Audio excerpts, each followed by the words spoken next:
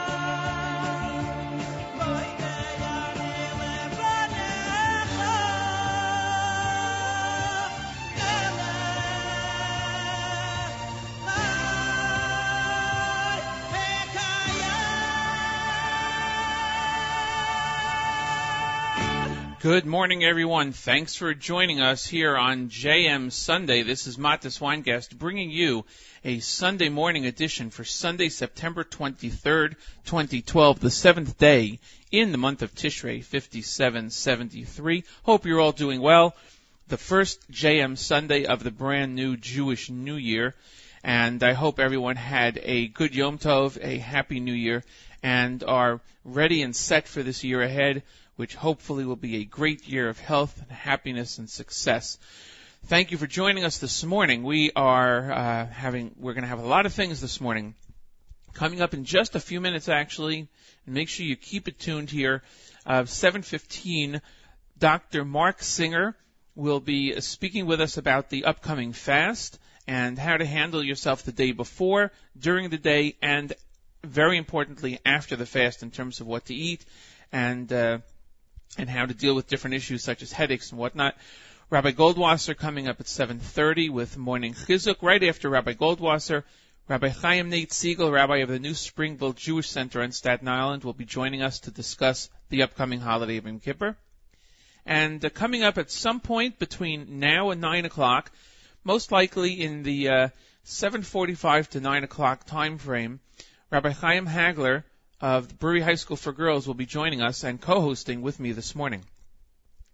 So we are packed full. We have a lot of music to play. For those of you keeping track, Israel changed its time yesterday, so they are now only 6 hours ahead instead of 7.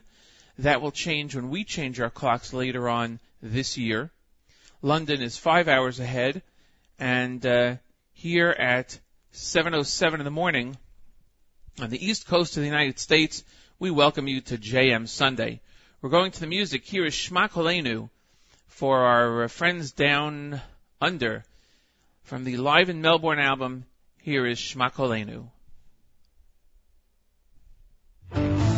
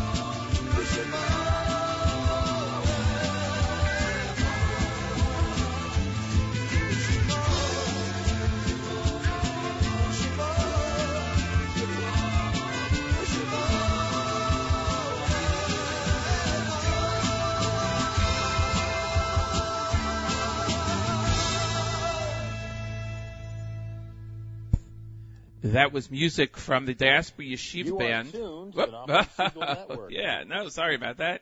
You are tuned to the Nachum Segal Network. That is correct.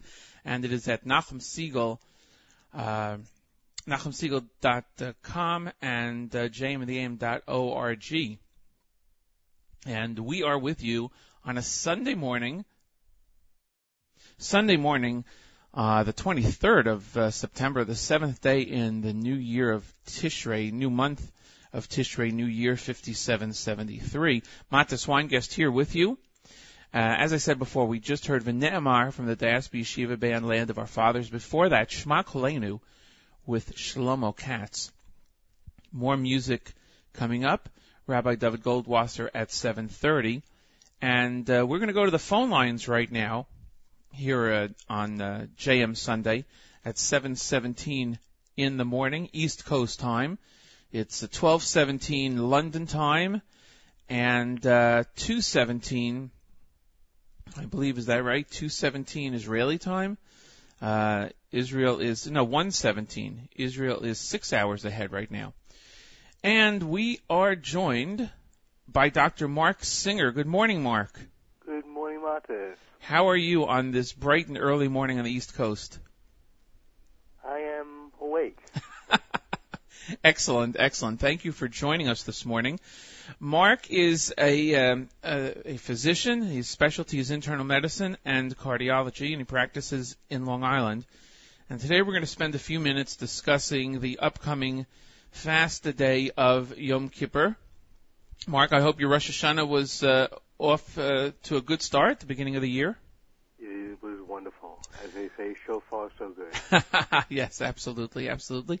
And we heard the blowing of the shofar, and hopefully we will all hear the shofar blast at the end of Yom Kippur this coming Wednesday evening.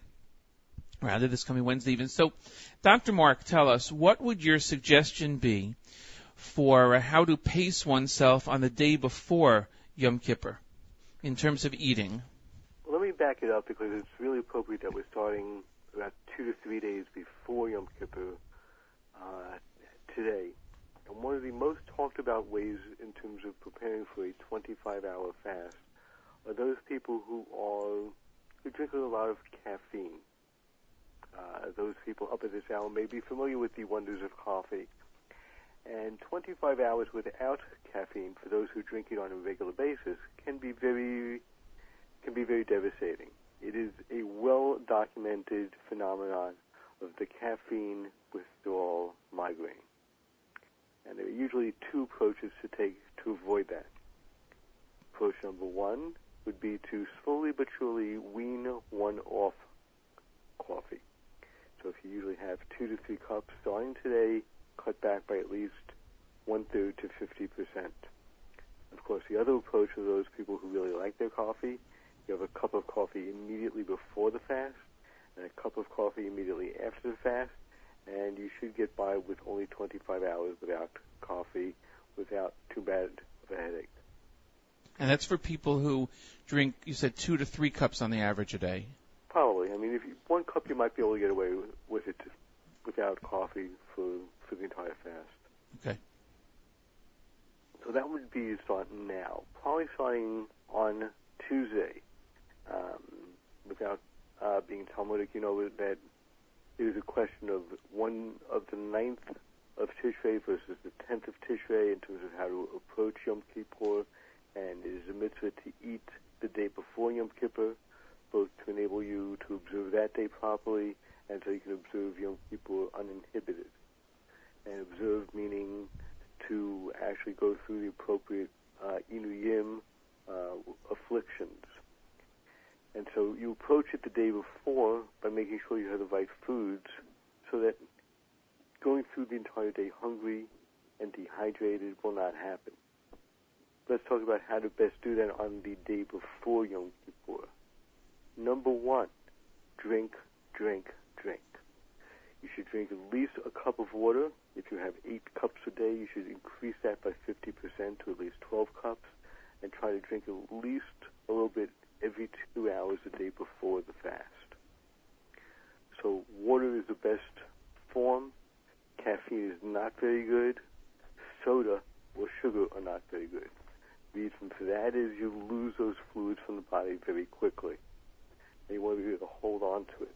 Now, fortunately, the way the weather forecast looks, it should be easy fasting weather, please God, on Wednesday. So it's important to keep up on your fluids. Everyone always asks me, what are the best foods to eat before Yom Kippur? Number one, try to avoid things that have salt. Salt will only make one even more thirsty on the day of the fast if you're having salt beforehand. Same would obviously hold true with a lot of spicy foods. Should you have protein versus carbohydrate? Protein being things like meat, which we always like to have, fish, eggs, things like that, versus carbohydrates. The more complex the carbohydrate, the longer they take to break down in the body, the more they'll provide energy on a slow basis. So things like pasta, spaghetti, cake,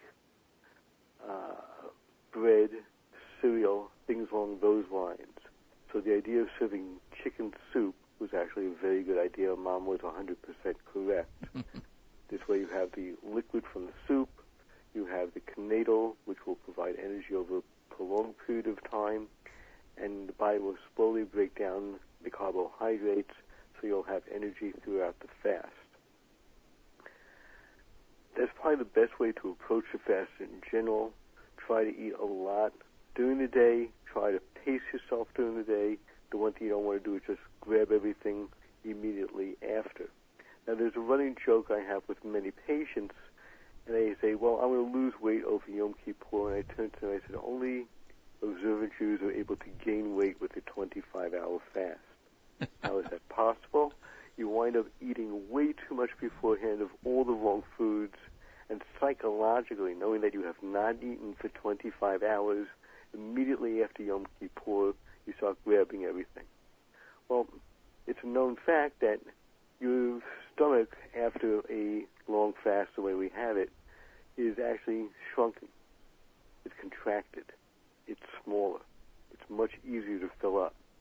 So when you come out of the fast, you just work backwards. Number one, the first thing you should probably break your fast on would be some form of liquid. And again, if you're tired, which in all likely you are from being in shul most of the day, have something that has a little bit of sugar in it to keep you going so you can go out and build your sukkah. So some form of juice is always good. A fruit juice is what I recommend. Orange juice, etc. Number two, you can go back to have a little bit of carbohydrate and build up on protein, but don't eat too much. I had a teacher when I was at yeshiva who used to say the one thing you used to do is to grab food and keep on eating right after Yom Kippur, and that's how you really appreciate making a bracha, because that's when you're the most hungry. Absolutely not. Have a little bit. Realize that you're full. Food is also very good, by the way.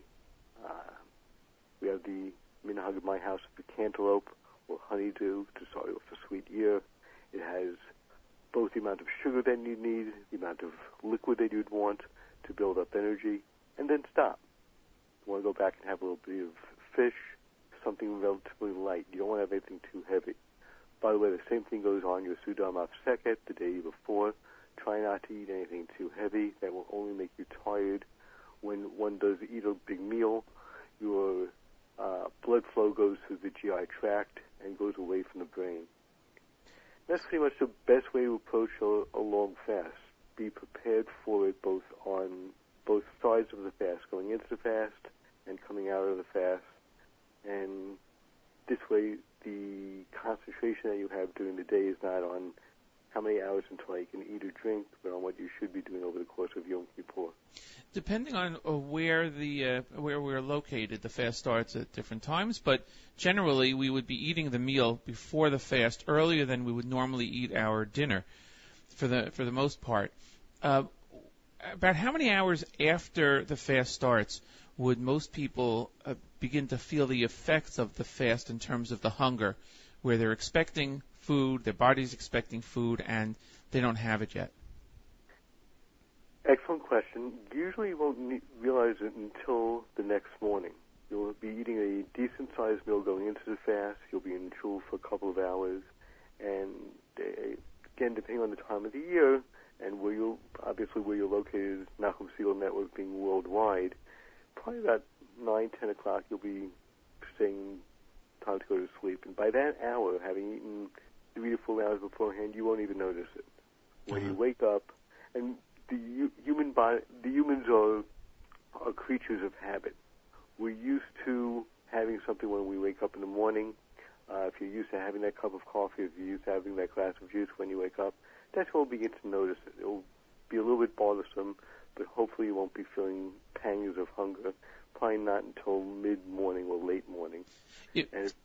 I'm sorry. Go on. I was going to say that's when little kids begin to get who are fasting from the point of view of an education, they'll begin to notice it about right after breakfast time when they're most used to eating. Two questions. If somebody does get a headache or doesn't feel well on Yom Kippur from hunger pangs, is there anything that they could do? Is there any way that they could, relax, breathe differently to let it pass? Yom Kippur is a toughie because you don't have the ability to wash up. Hopefully you'll stay indoors in a very cool area, not move around too much. Realize that you want to limit the amount of energy you expend, because in so doing you burn up calories. There are other ways that one could try to take medication. Ask your local rabbi about medication, how to best take it.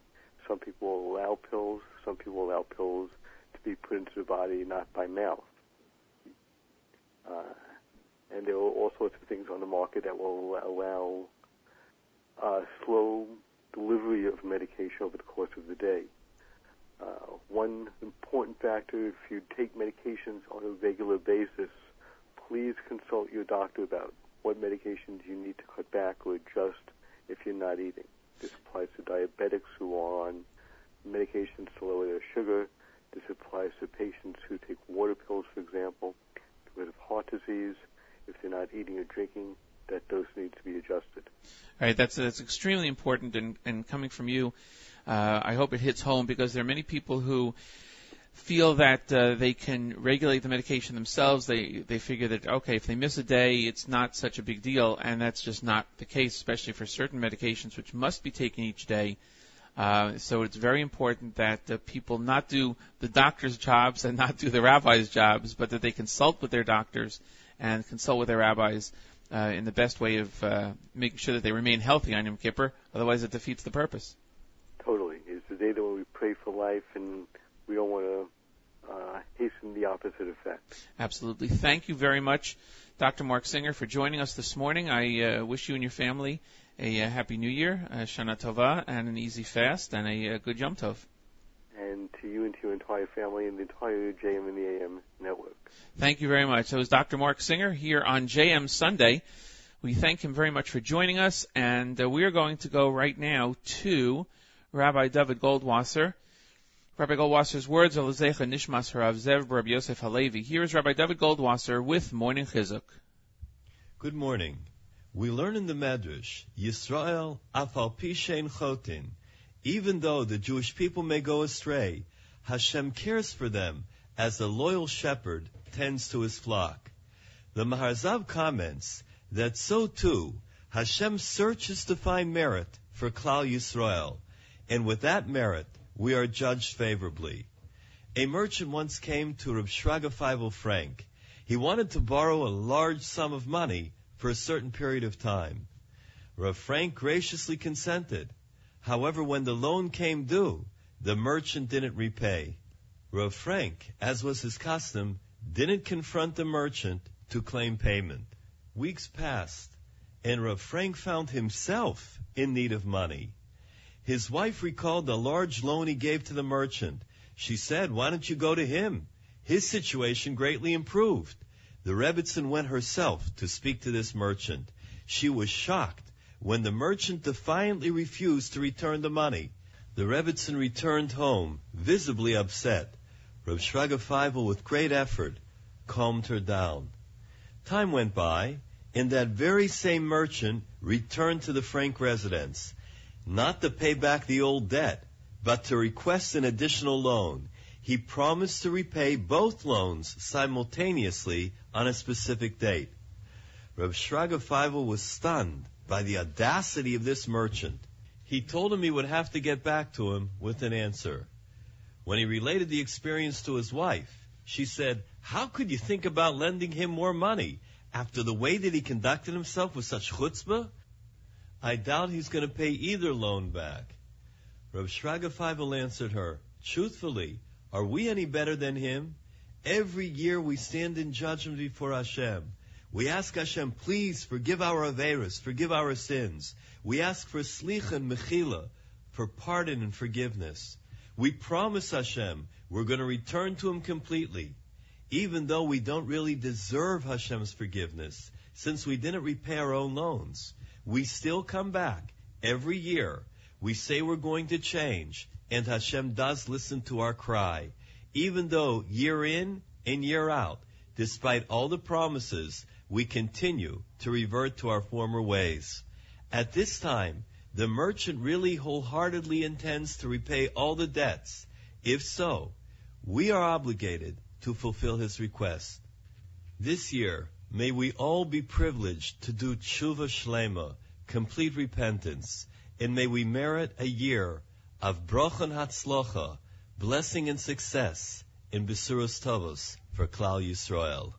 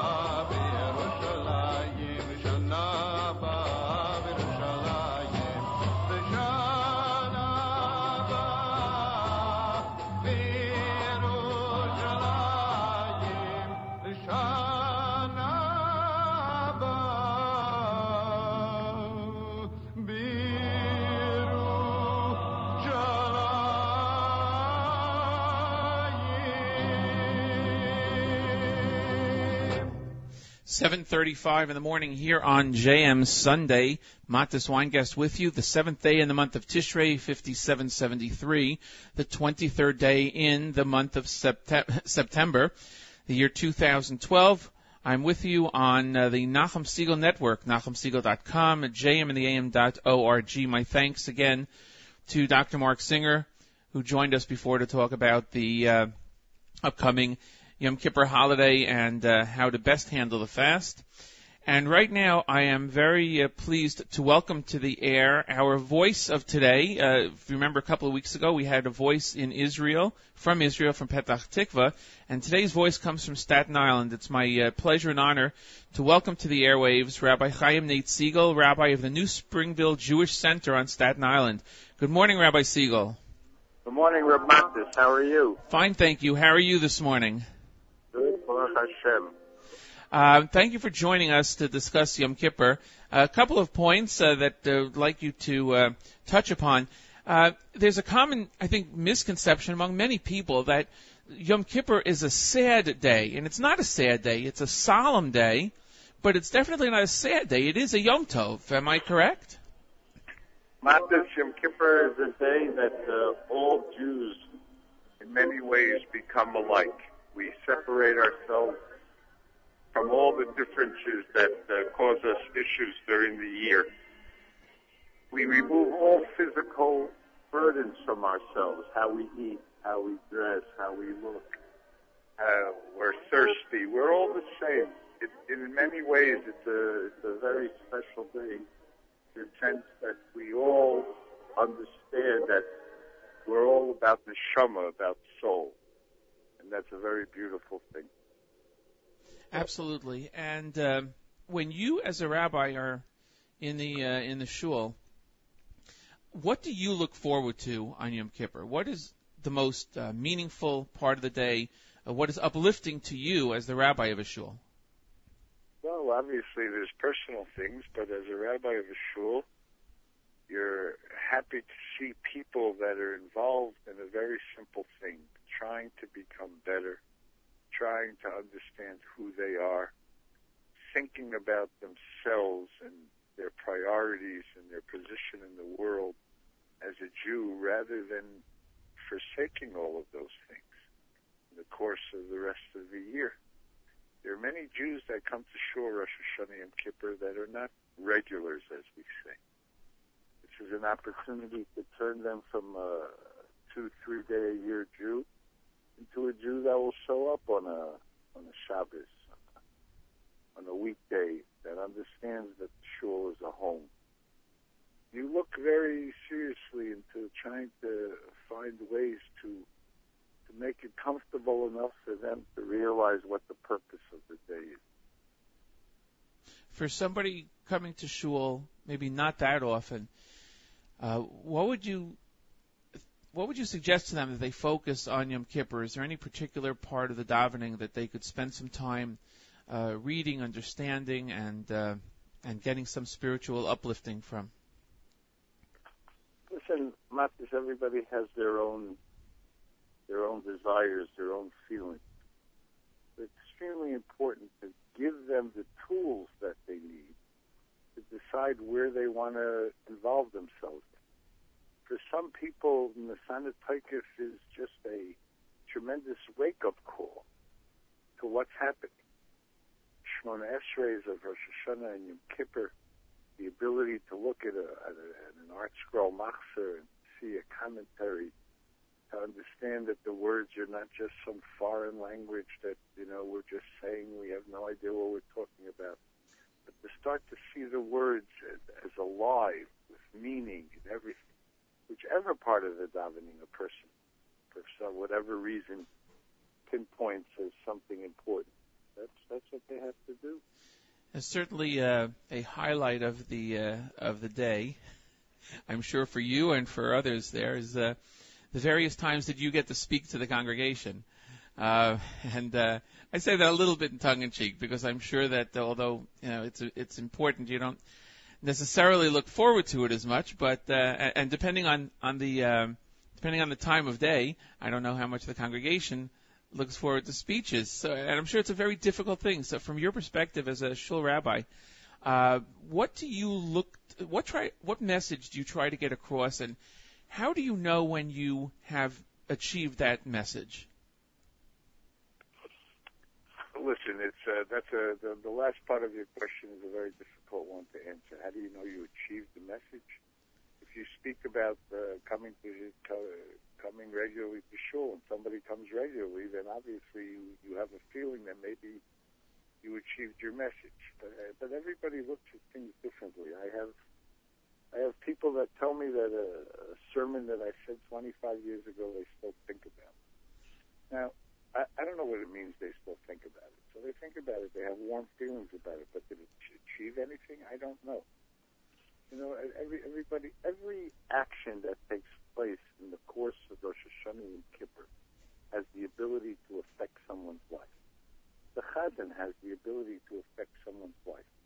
When a Chazan is davening and it comes to the end of Nehila, and he breaks down and sobs during Shema Yisrael, Hashem Elokeinu, Hashem Echad, somebody is standing there and saying, here is a person in my shul, that happens to be Nachum Segal. Here is a person that is a radio personality, a strong person, a tough-looking person, tall and robust and everything, and here's a person breaking down like a baby in front of hundreds of people.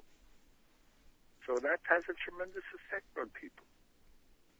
a rabbi gets up and he tells something over. It's so hard that maybe, half the place doesn't understand or doesn't want to think about, or is not looking at it through rose-colored glasses. But somebody is affected by it. Every action that takes place, the person you daven next to, if you hear a heart breaking, or somebody pouring out his heart, and the person's next to you, and you say, well, what's the story with this guy? I mean, is there such a thing as such a close relationship with God that you just break down, and all of a sudden you yourself start to do it? So every action, the way somebody says hello, the way somebody says goodbye, the way somebody davens, if you talk to somebody and he doesn't respond, so the person says, oh, the davening is much more important than a regular conversation. All of a sudden, the person looks at things differently. So every person has the ability to affect every other person in the building by the way they act, by the way they daven. The rabbi and the chazan may have more of an opportunity because they're, front and center in more ways, but everybody has that ability. And it certainly seems that the realization comes at some point that the conversation taking place is between the individual and God. And Hashem, and that's one of the focus of the day, is to get that introspection and allow that to come forth. Thank you, Rabbi. We wish you a Gemar Chasima Tova, a good Yur, an easy fast, a good Yom Tov, and we thank you very much for joining us here on JM Sunday.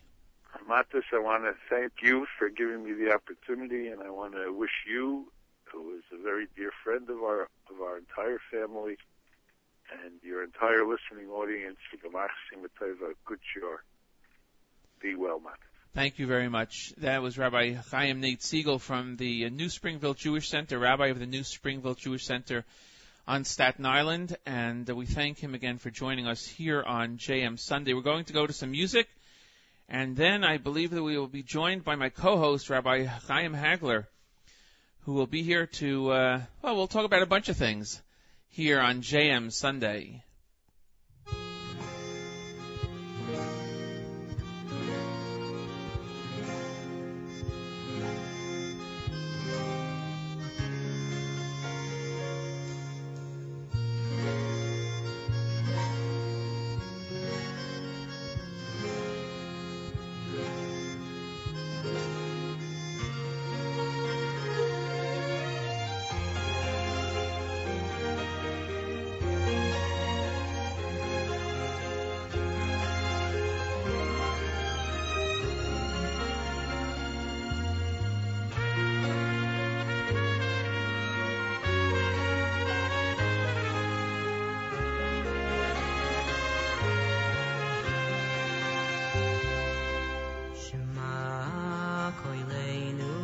Hashem Elokeinu, Chus v'rachem aleinu, v'kabel v'rachamim v'ratzoi, es tefiloseinu.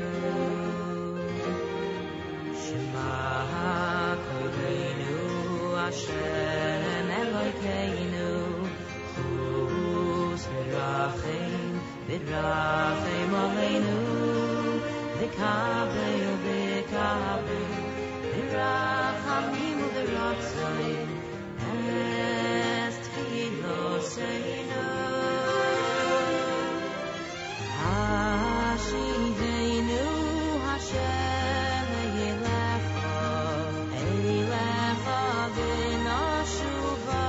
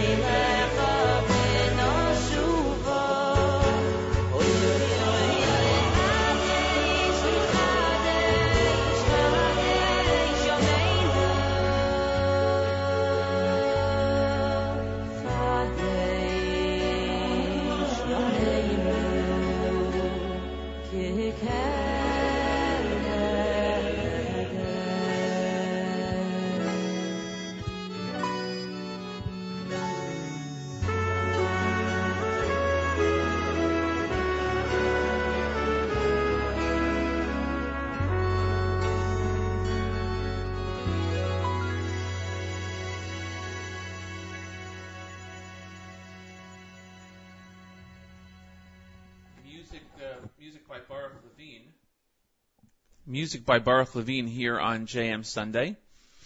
It is 7:50 in the morning. Matis Weingast with you. The 23rd day in the month of September, 2012, the 7th day in the month of Tishrei in the year 5773.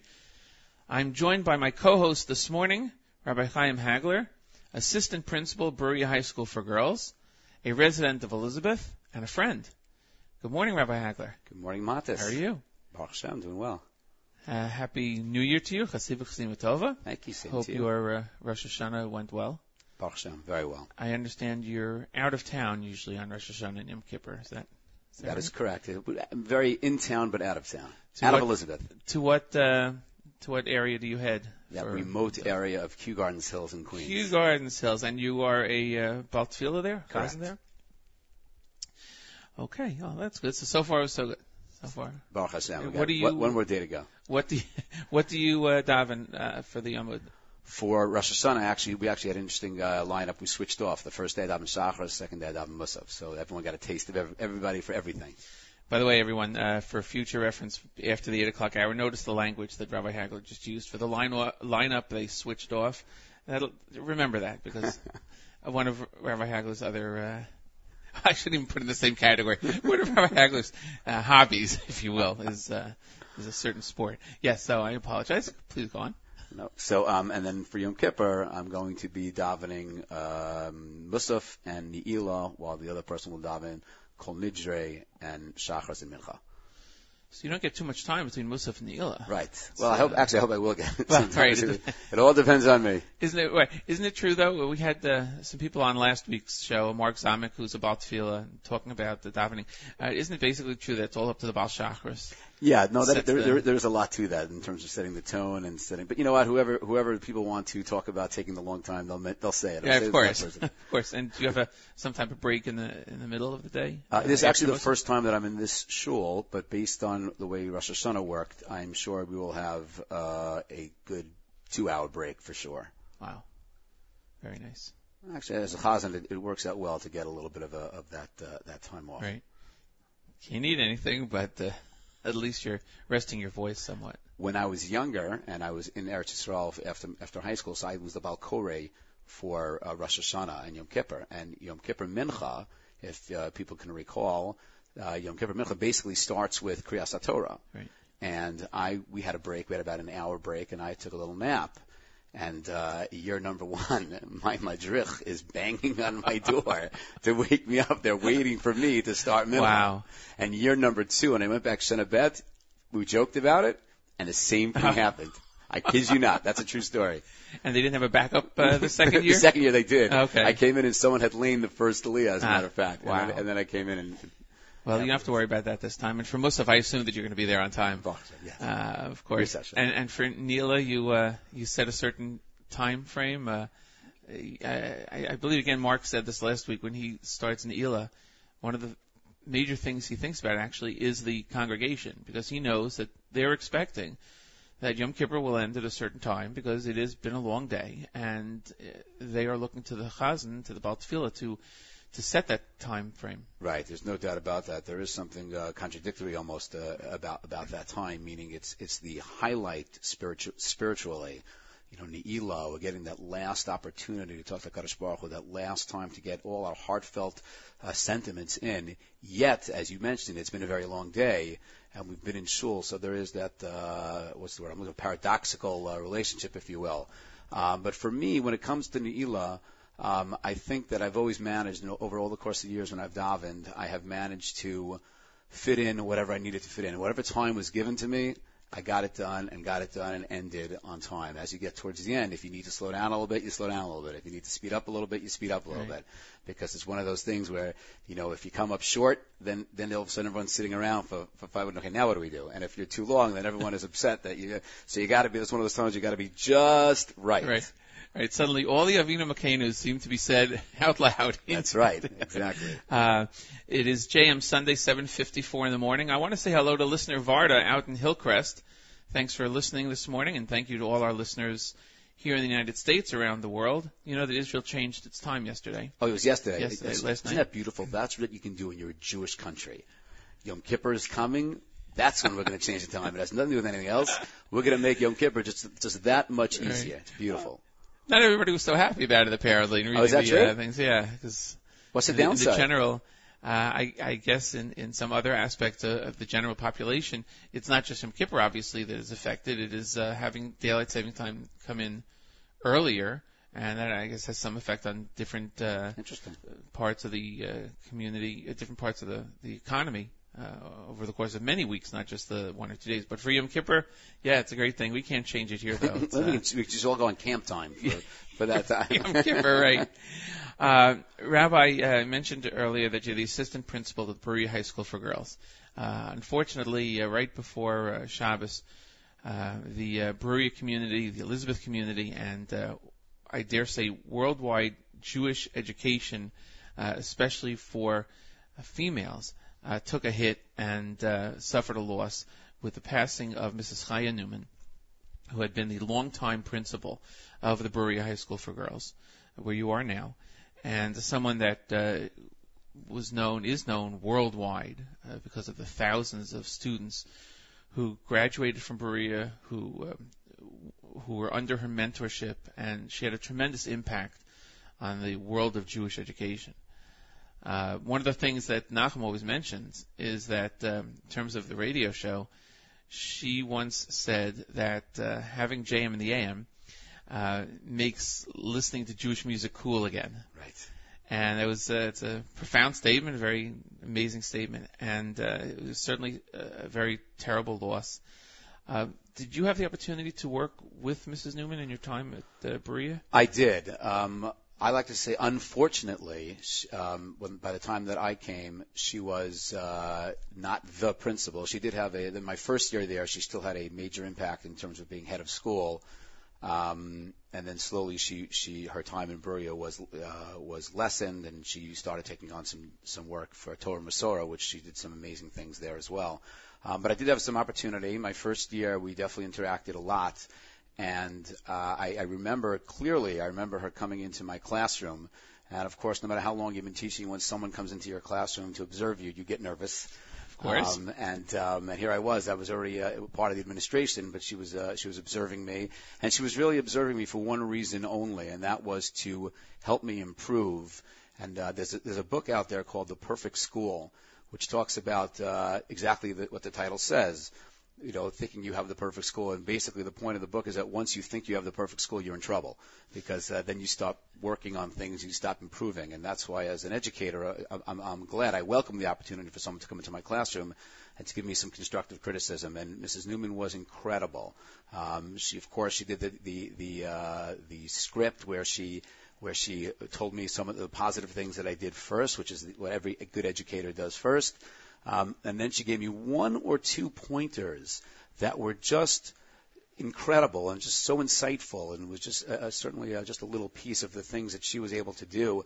I received an email just the other day about some girls, some past students who were writing different things about Mrs. Newman, and one particular girl who I did have occasion to teach talked about she was starting school in Bruriah in 10th grade, and therefore she really had 2 first days of high school, which of course are extremely difficult to go through. And apparently on her first day in Bruriah, Mrs. Newman, in her wonderful style, had placed a donut with a note for her saying, first days are difficult. Come at the end of the day and tell me how it went. Wow. So that's I actually I didn't know that. I read that and I said, that is brilliant. I said, I just took something away from that. That is something that I will remember and I will try to emulate. I do try to reach out to students who are new in the school, but I never thought about it, quite that way. The first day, which is so difficult. And of course, her professionalism. One of the things I always said, as Mrs. Newman was not in Bruriah as much, was I wish I had a chance to work with her 10 years ago, 15 years ago, when she was in her heyday, and really building up Bruriah to that world-renowned school where there are people coming from all over the place to be part of the Bruriah student body. I imagine because of the time that she was out of Bruriah, most of the girls that are there now, there are very few girls that probably know her. I'm sure many of them know of her, but even that is probably not as many as right. No, correct. As a matter of fact, there was some discussion about whether we should have buses going to the Levaya, and that was exactly the thought, that these girls were not connected to Mrs. Newman. As a matter of fact, that morning I asked my 12th graders in class whether they felt they had a connection with Mrs. Newman. And most of them said by the time they were freshmen, they do remember her sitting in on some classes, but not much more than that. But certainly there were former students who were older who were at the Levaya, and of course at the Levaya, time and time again, the theme of Mrs. Newman's impact on chinuch and on chinuch habanos certainly came up many times, and really she was a pioneer. It's just doing things that weren't done at the time, and in a way that was not, in your face, but was really educational and was really all about the girls and about Klal Yisrael, and she was a very, very special lady. And her daughter continues her legacy. We work together. She's the associate principal in Bruriah. That's Mr. Shlomo Spikes, and our condolences go out to Mrs. Spikes, who is actually currently in Eretz Yisrael. And is a very talented woman as well, and has taken much from her mother and continued. Absolutely. I did read about the Levaya in Israel. They were going over there. I believe it was going to be this morning, Israel time, so that already happened a few hours ago. I imagine that any girls who are spending who are now in Israel, who have made Aliyah, who went to Bruriah, who are there, probably made the effort to be able to go there, and certainly will pay their condolences.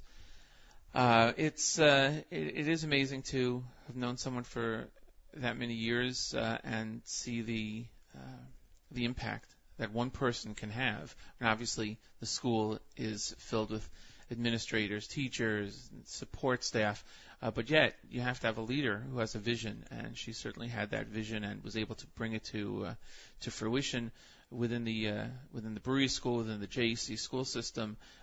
Certainly credit to Rabbi Teitz for having her as part of the administration there. And I remember when I was in elementary school, I believe when she started, I remember meeting her a few times. She would come over to JEC, and she was just an amazing person, full of energy and very nice, very kind, very friendly. And it was great to speak with her and interact with her.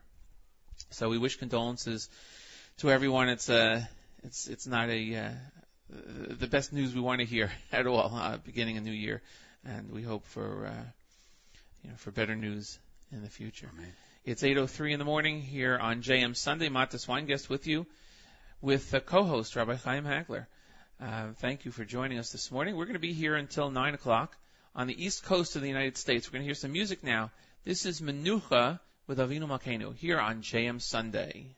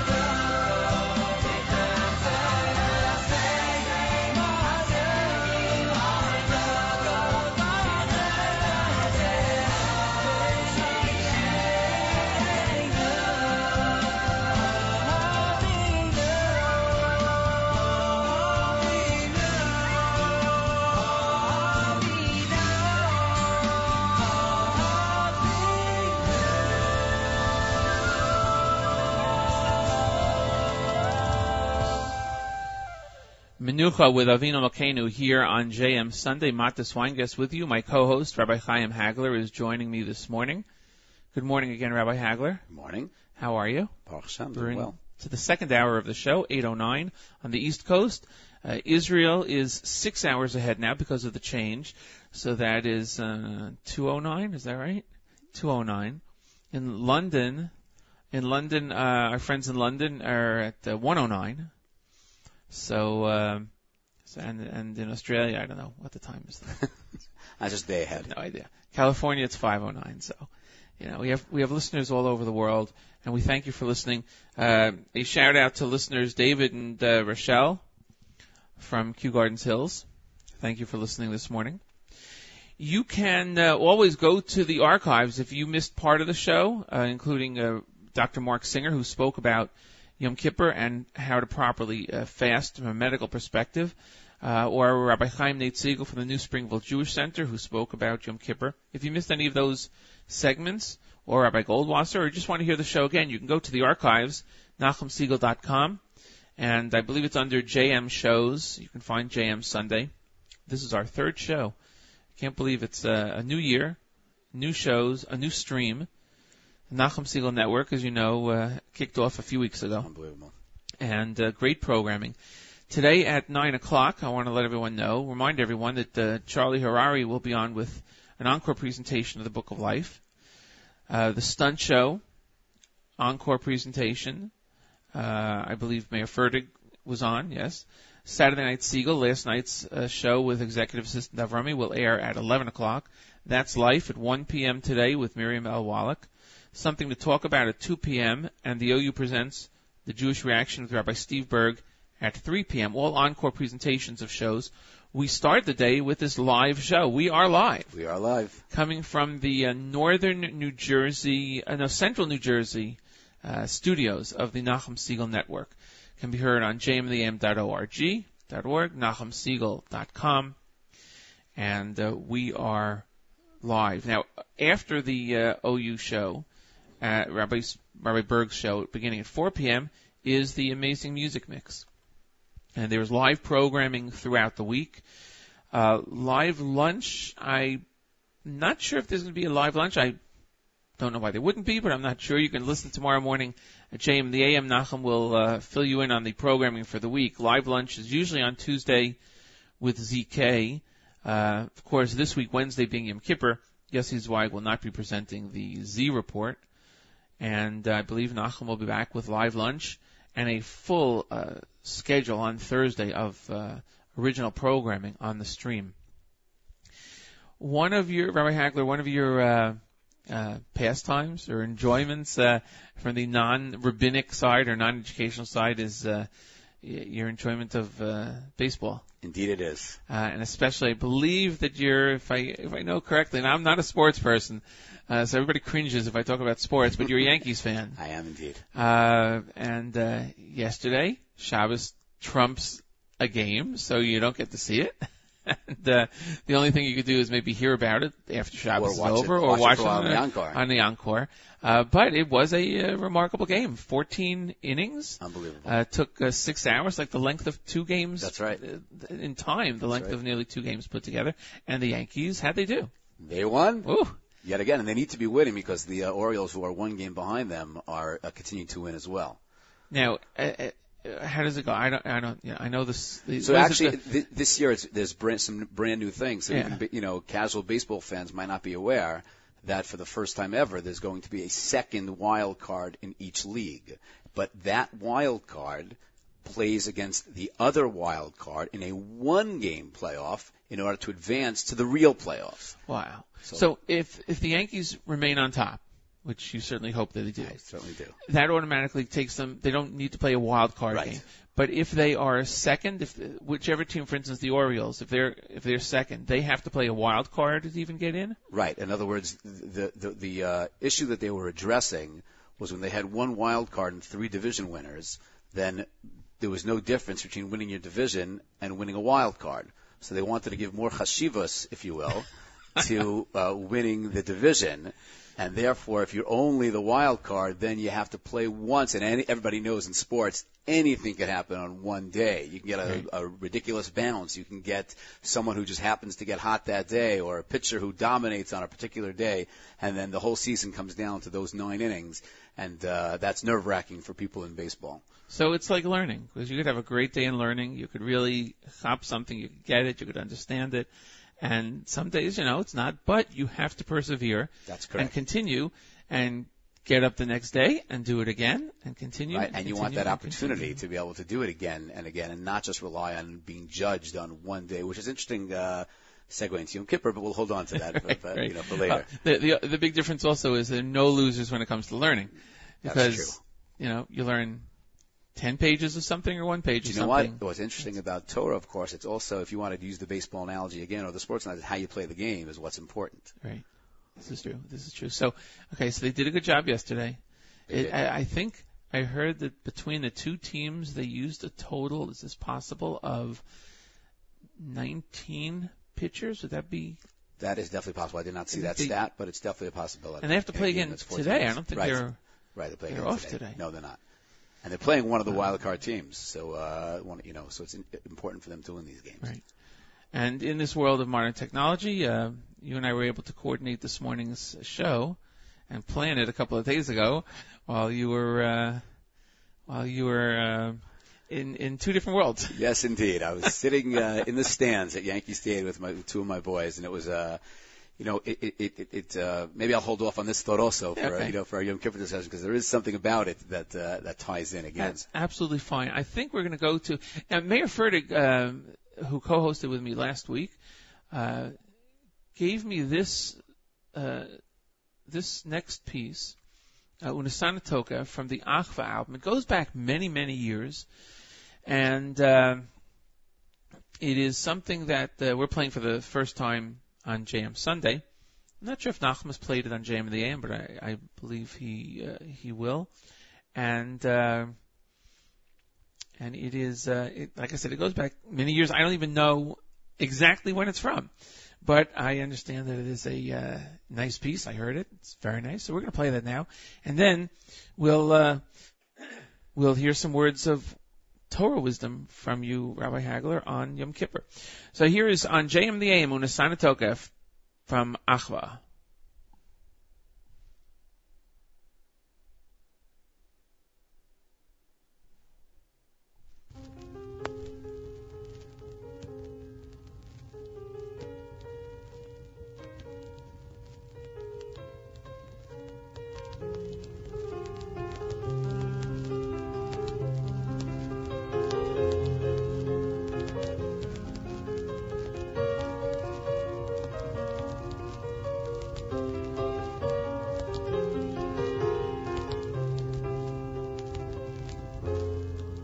Shayfa Gadai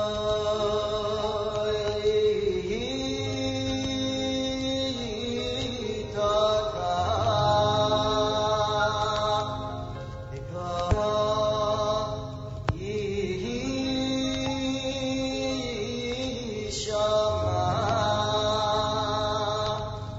Malachim Yechafesun V'chilura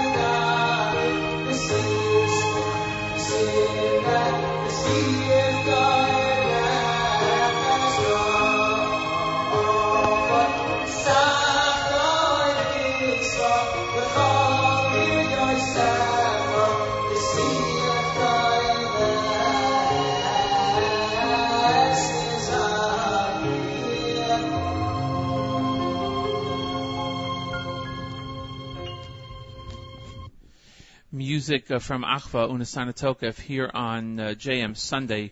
Matis Weingast, Rabbi Chaim Hagler, together on this seventh day in the month of Tishrei, just a couple of days before Yom Kippur. I have some more information. We talked about Mrs. Newman before, and the funeral actually is scheduled to take place Israel time at 6:15. So I think I was off in my my timing in terms of what time it is here, what time it is there. But it's scheduled to take place 6:15 tonight at the Eretz HaChaim Cemetery. So that is again, if it's 2:22 right now, that's in about 4 hours from now. Scheduled to take place over there. And I can see from information I'm receiving that a number of former Berea students, Berea graduates, are expecting to head over there and to be part of that. You have some thoughts on the upcoming holiday of Yom Kippur. Is this a tune that you would use for Yom Kippur? Or? This particular tune is not something I use. Everyone's got their own, especially when Usana Tokef, which is for Ashkenazim, one of the highlights of the tefillah. Interestingly enough, apparently the Sephardim don't have this as part of their liturgy when it comes to, which is hard to imagine. That as an Ashkenazic Jew, how Usana Tokef is not part of their service is curious, if you will. Well, we certainly know the story as we read it as to how Usana Tokef came about.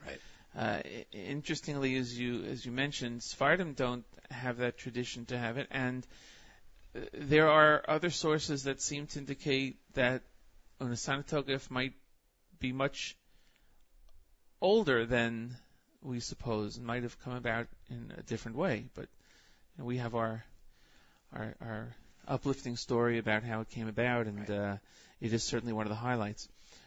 What did you want to share with us? So at the end of the Usana Tokef, we have the famous Useshuvo Sfilo Tzedaka Ma'avir Nesora Gzera, and when I was preparing the davening and thinking about that, and I thought about the order that it's placed in, and I said to myself, perhaps it could have been placed in any order. Is there a reason for the specific order? It could have been Utzdaka, Utfila, Utshuva, or any way you would like to place it. So the fact that it was done in this order made me think that there's got to be a reason why it was put together this way, and a reason. I don't know if it's the reason, but a reason that I would think of is as follows: is that these really indicate three different parts of a person and their process and their relationships. First, you have tshuva, which really is about improving oneself.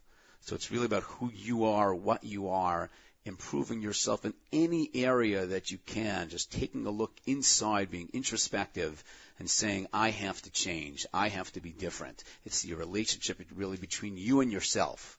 And after you have solidly gotten a handle on your relationship with you and yourself, you can then move into the tefillah aspect, which is how you build your relationship with HaKadosh Baruch Hu, how you connect to HaKadosh Baruch Hu. We know that Hashem doesn't need our tefillah, so to speak, but it's all about our connection. It's all about where we are in our relationship between man and God.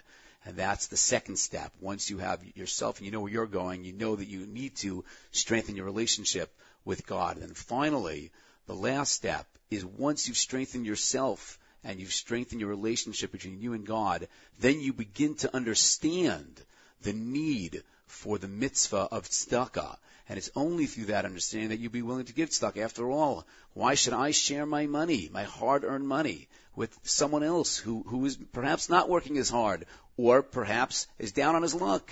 That's his problem, not my problem. But this tells us, and the Torah tells us, and our davening tells us that no, once you've mastered, you understand that HaKadosh Baruch Hu has created all of the brios, all the people equally, and whatever we have is simply because HaKadosh Baruch Hu gave it to us, and He's also commanded us to share it and to give a certain percentage of what we have, and that's the third part, the tzedakah, that between us and our fellow man. So there's ourselves, there's the Ben Adam Lamakom, and there's the Ben Adam Lachavero. Very interesting tie-in of all of that, something to think about, and that idea probably can permeate much of the davening in terms of how one sees himself or herself on this day. Right, absolutely. It's very nice. What do you think about when you're davening? Is there anything? I'll tell you what I think about, and my wife has always said to me, think about all the people who really need something, whether it's a refuah, which is the obvious, whether it's a couple that's been married for a very long time and they don't have any children, whether it's someone who's really down in terms of he's been out of work for a long time or she's been out of work for a long time. Those are the kinds of things that my wife puts into my head. And, of course, for our immediate family and asking HaKadosh Baruch Hu to watch over our immediate family, that is something that is extremely important. And, just to tie it back to what we were talking about earlier in terms of Mrs. Newman, one of the recurring themes, again, at the Levaya was that Mrs. Newman always talked about how she was going to take care of Hashem's children, and she would ask Hashem to take care of her own children. Wow. Yeah, it was amazing. That's a lot of what I think about. Then, of course, I think about, am I getting the tune right? Right, what's the next song? Of course. How do I fit this in properly? And you should know my entire machzor is annotated with all kinds of hints for myself that make sense to nobody else except for me, which makes me remember what tune I want to use where, or, the nusach is the nusach. And actually, even within the nusach, one of the tough things is in the very long paragraphs is to be able to know where to go up, where to kind of do a little bit of an ending, where to have people join you, et cetera, and kind of mix it up, mix and match, which also is true as you do, let's say, the Chol Maminim, which you have many of them, or Maseh Elokeinu, which you want to mix it up between saying them with the nusach and singing some nice tunes that will invigorate and inspire the tzibor. It is certainly a tough balance, if you will, and it's an important one because, as I heard Rabbi Siegel say, the Chazan has that ability to affect change in people and to really make an impression. And one who keeps it exciting and gets the tzibur involved is, I think, one that's going to be successful. So those are some of the thoughts. Do you sometimes change on the fly if you hear that the congregation is singing along with you? Will you change? Maybe say more of the V'kol Maminim than say it, or really do you have to focus on what you're prepared to do? Right. That's interesting. That's a great question. I think I can't think of too many times when I've actually gone on the fly. But your point is actually perhaps a little bit different. Is that once you hear that something is going well, would you make it go a little longer than you would have? Perhaps. The only risk you run is, since you haven't practiced to fit in the words properly, you might be left with what my grandfather used to call a doodle, where you have no words left and you just have to kind of throw in just sing the tune or ayayays or whatever where they don't really belong. Right. So right. That's the risk that you run. Well, do you make eye contact with the rabbi at that time, and you kind of know who's going to be leading what and help you along with that?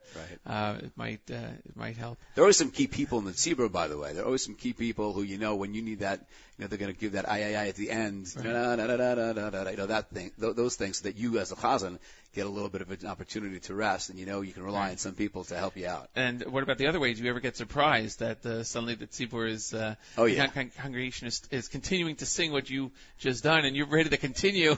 It's like Absolutely. You have to just let them Let them play it out. Let them, Right. Because it's part of the. I mean, if they're so uplifted at that moment, then let it go. Let them go. Let them go with it. Correct. We're going to go back to some music. In the last half hour, I want to go back and talk about your role as the assistant principal at a school, and it's the beginning of the school year, still beginning of the school year, Yes, and talk a little bit about that and some thoughts and ideas about students coming into a beginning of a school year. We're going to hear from, who do we have up? We have Dov Levine with Vahav Yosim, also a great one, a very very important part of Tefillah. Here on JM Sunday. Thanks everyone for listening. It's 8:31 on the East Coast. Matis Weingast, Chaim Hagler, here on JM Sunday.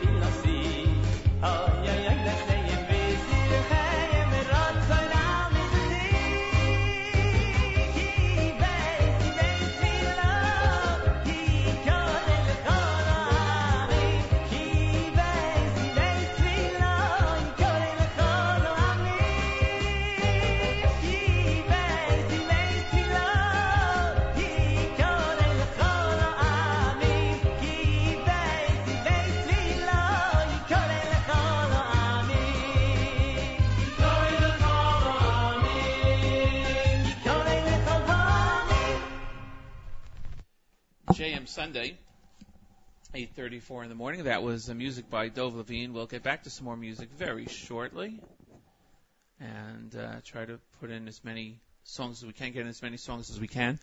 Tomorrow morning, Monday morning, Nachum Siegel will be on JM in the AM, 6 to 9 a.m., 91.1 FM, 90.1 in the Catskills, jmintheam.org on the stream. There are many ways of listening to the stream. It's 24-hour-a-day stream.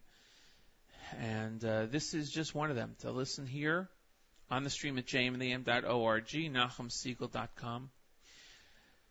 As I mentioned last week, we're going to try and bring you an update of what goes on in the Israeli cabinet meeting, the weekly Israeli cabinet meeting, which takes place on Sundays. And this Sunday, just a few hours ago at the meeting, Prime Minister Netanyahu stated that the Egypt border fence that Israel had built prevented the recent attack by a Sinai-based Islamist group from being more lethal. As we all know, one IDF soldier was killed and 3 terrorists were killed in the attack. And it seems that the fence may have prevented the attack from becoming far worse. Our condolences, of course, to the family of the soldier that was killed. And it's certainly a difficult time of year for everyone in Israel. And we are on a heightened state of security around the world, more vigilant as things have gone on around the world recently. We remember the Yom Kippur War, which happened 1973, was it? Yes, it was. And we certainly look to a much quieter year this year. It's interesting. I was talking to Rabbi Oratz yesterday, who actually is my direct boss. Rabbi Joe Oratz. Correct. Oratz is the principal of the Berea High School for Girls. Correct. And he's a good friend as well. Yes. A truly wonderful man and a great mechanech. And we were just talking about he was in his year in Israel in 1973, and he said that davening doesn't have so many memories of because slowly people started leaving and the only people left were the Americans and the older Israelis, but anyone in army age, meaning in Israel from 18 to 45 or something like that, was they were being called away and being called up to the battlegrounds, and he said he did not know the desperate situation when he was there. Right. He was not aware as he was living through it. Yeah. As a matter of fact, he told me that there were no buses running because all the bus drivers were people. Right. I'm talking about after Yom Kippur. Right. After Yom Kippur, he was going to visit. He told me his sister, who was in Beersheba. So he said I was going to the war, without even realizing it, and knowing what it was like. And again, he said he tramped his whole way from Yerushalayim to Beersheba, which is quite a little bit of a trip. Sure. But that was a situation back then. And I just want to mention, if I can, I believe the quote is from Elie Wiesel, who talks about the fact that we couldn't live here in America securely if there wasn't a country of Israel. Right. Absolutely. And therefore, even though we're not there, we need to appreciate and understand and connect, and certainly feel the pain when someone is killed and maimed, and I understand. I think that the soldier was from Nofi alone, and the reason that hits home a little bit is because my son is studying Shalavim this year, which of course is the community where Nofi alone, where it's right next to Nofi alone, etc. And certainly we pray for the state of Israel and its protection, and for Hashem to grant security and safety there. We say that in our davening every Shabbos. And bring Mashiach as soon as we can, so we can have a lot more protection. Absolutely. We can do the show from Israel. Absolutely. Along with JM and the AM, get the stream over there. And it's good. I understand that Mashiach's going to be broadcast on JM. Okay, let's not go too far. Maybe. I think so. Why not? It could be. That's not Why a not? joke. It could You're be. right. This is a medium. This is using modern technology, and like we know in anything in life, you can have things that are used for positive and things that are used for negative. Right.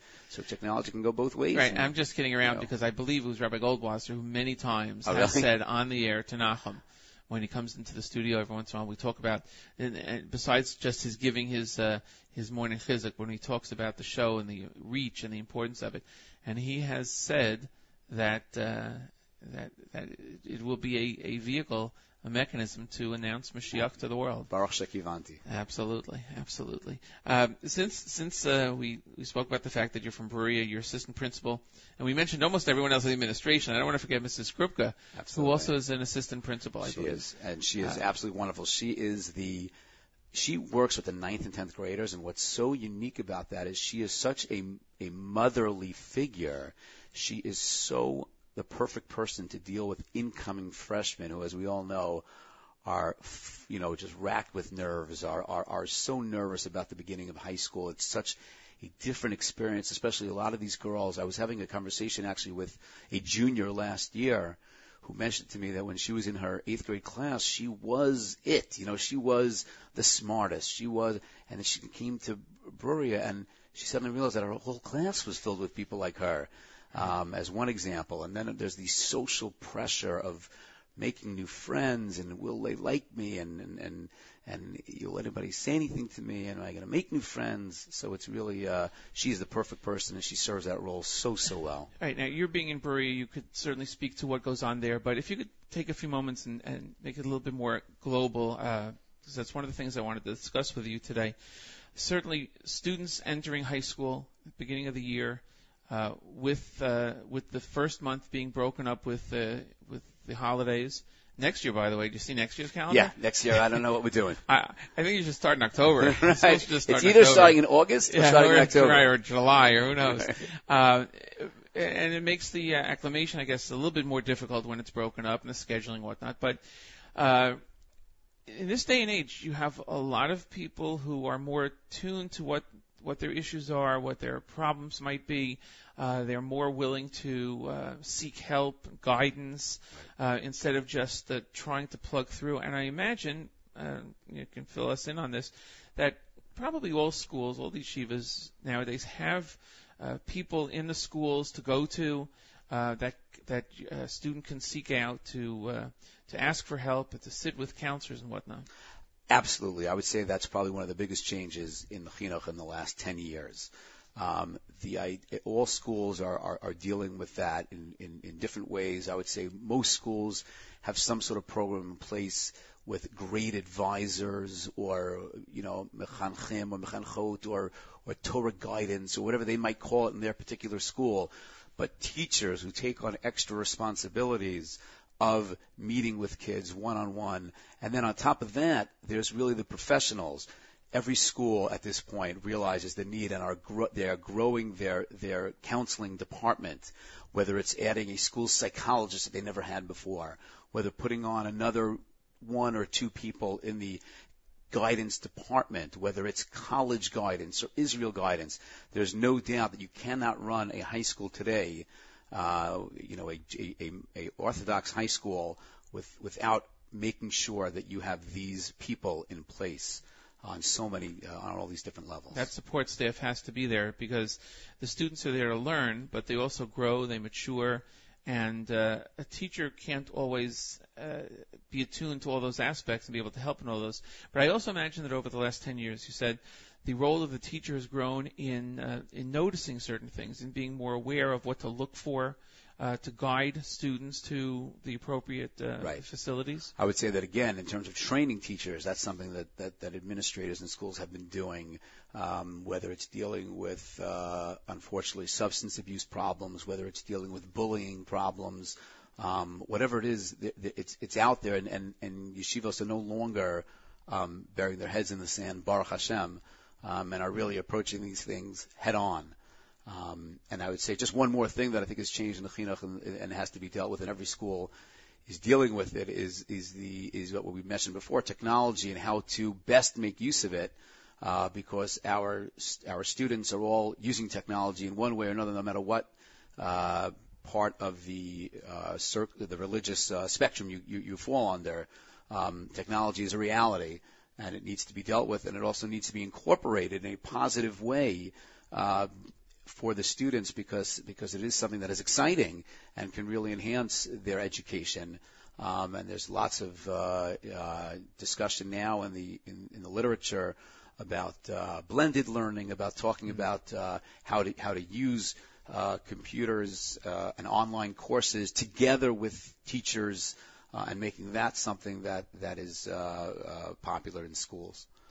I seem to recall that when our boys were in JC, there was one year-end or calendar year-end father-son program, and I think it was Rabbi Horowitz who spoke. He's a noted author. I forget his first name now, but he spoke. And one of the things he said was that regarding technology, if you're using technology, that if your child has an iPhone, then, and you let your child have an iPhone or whatever smartphone, then you have to have one as a parent. If your child has a computer and knows how to use it, then you should have one and use it. Again, like you said, whatever the stream of usage, whatever your own personal ideas. We're not advocating if you don't use one, start to use one. It's whatever you decide. But if you are using one, you're letting your children use it, then you should know what they're doing. Right. Besides just knowing what they're doing and control, you should also be able to talk their language.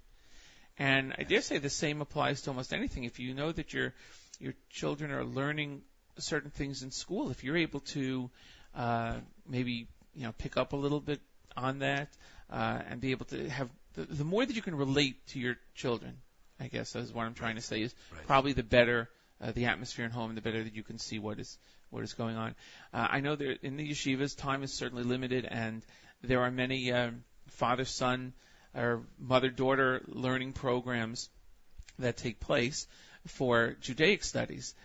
There are very few times where you'll have a science sit-in, for instance, where a science teacher will come and teach a class to parents and children. I'm not sure if that's something that would be helpful also, that type of thing, or anybody would be interested in it. Well, it's interesting. We do have a program in Berea where there is an evening where it's called Science and Halacha. And there's a presenter, and it's done every other year. Right. And this year is the year for that. The other year of the cycle is a career night. So there is, just again, getting back to the Berea connection, we do have that there, and I'm sure that many schools, in some form, will touch on it. But you're right, not as much as some of the other things. But again, you're yeshiva first, and therefore the main focus is Torah, of course, and it's best when Torah and science complement one another, which we know is the point of science and halacha, is pointing that out. Right. We're going to go back to some music now. Another Dov Levine selection, Uva Shofar, another integral part of the davening, here on JM Sunday. Thanks for listening, everyone. Matis Weingast, Chaim Hagler. It's 8:47, 8:48 in the morning on the East Coast. JM Sunday with Dov Levine.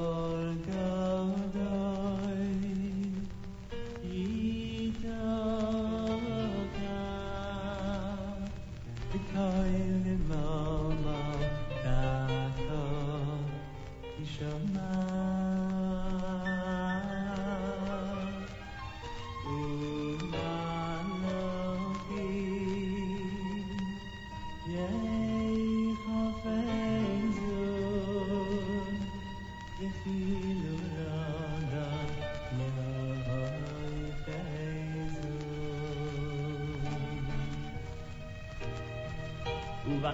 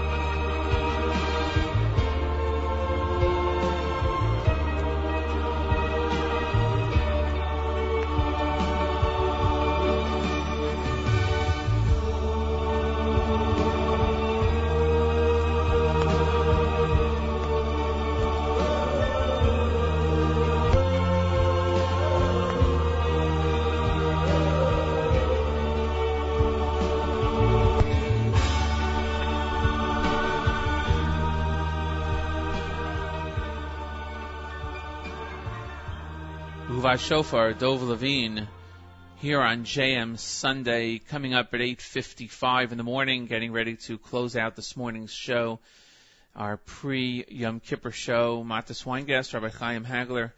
Rabbi, thank you for joining me again. Thank you this morning. In an instant, what would you suggest to people be their first, their thought going into Yom Kippur? I think the thought would be to try to improve in one area very slightly, and I mean that because otherwise things seem too great and it becomes overwhelming. One little thing, I had a Rebbe who once said to me, you know what tshuva is? Tshuva is saying the first line of the first paragraph of benching from a bencher with kavanah. That's tshuva. Wow. And then continuing that throughout the year. Add another line after that, another line after that. Thank you again, everyone, for listening. We're going to end up today's show with Zachrein L'chaim by Rabbi Shlomo Carlebach, and following that, of course, Hatikva, and then the great JM programming and stream programming on the Nachum Segal Network coming up at 9 o'clock with the Book of Life with Charlie Harari, and continuing throughout the day. Thank you again so much for listening. Matis Weingast, Chaim Hagler here with you on a Sunday morning. We'll be back next Sunday with an Erev Sukkos show. And I don't know, maybe I can entice Rabbi Hagler to come join me again. We'll see. But we wish you and your family a Gemach Simchat Tova, a good Yom Kippur, a good Yom Tov, and an easy fast. Thank you. Same to you and yours. Thank you.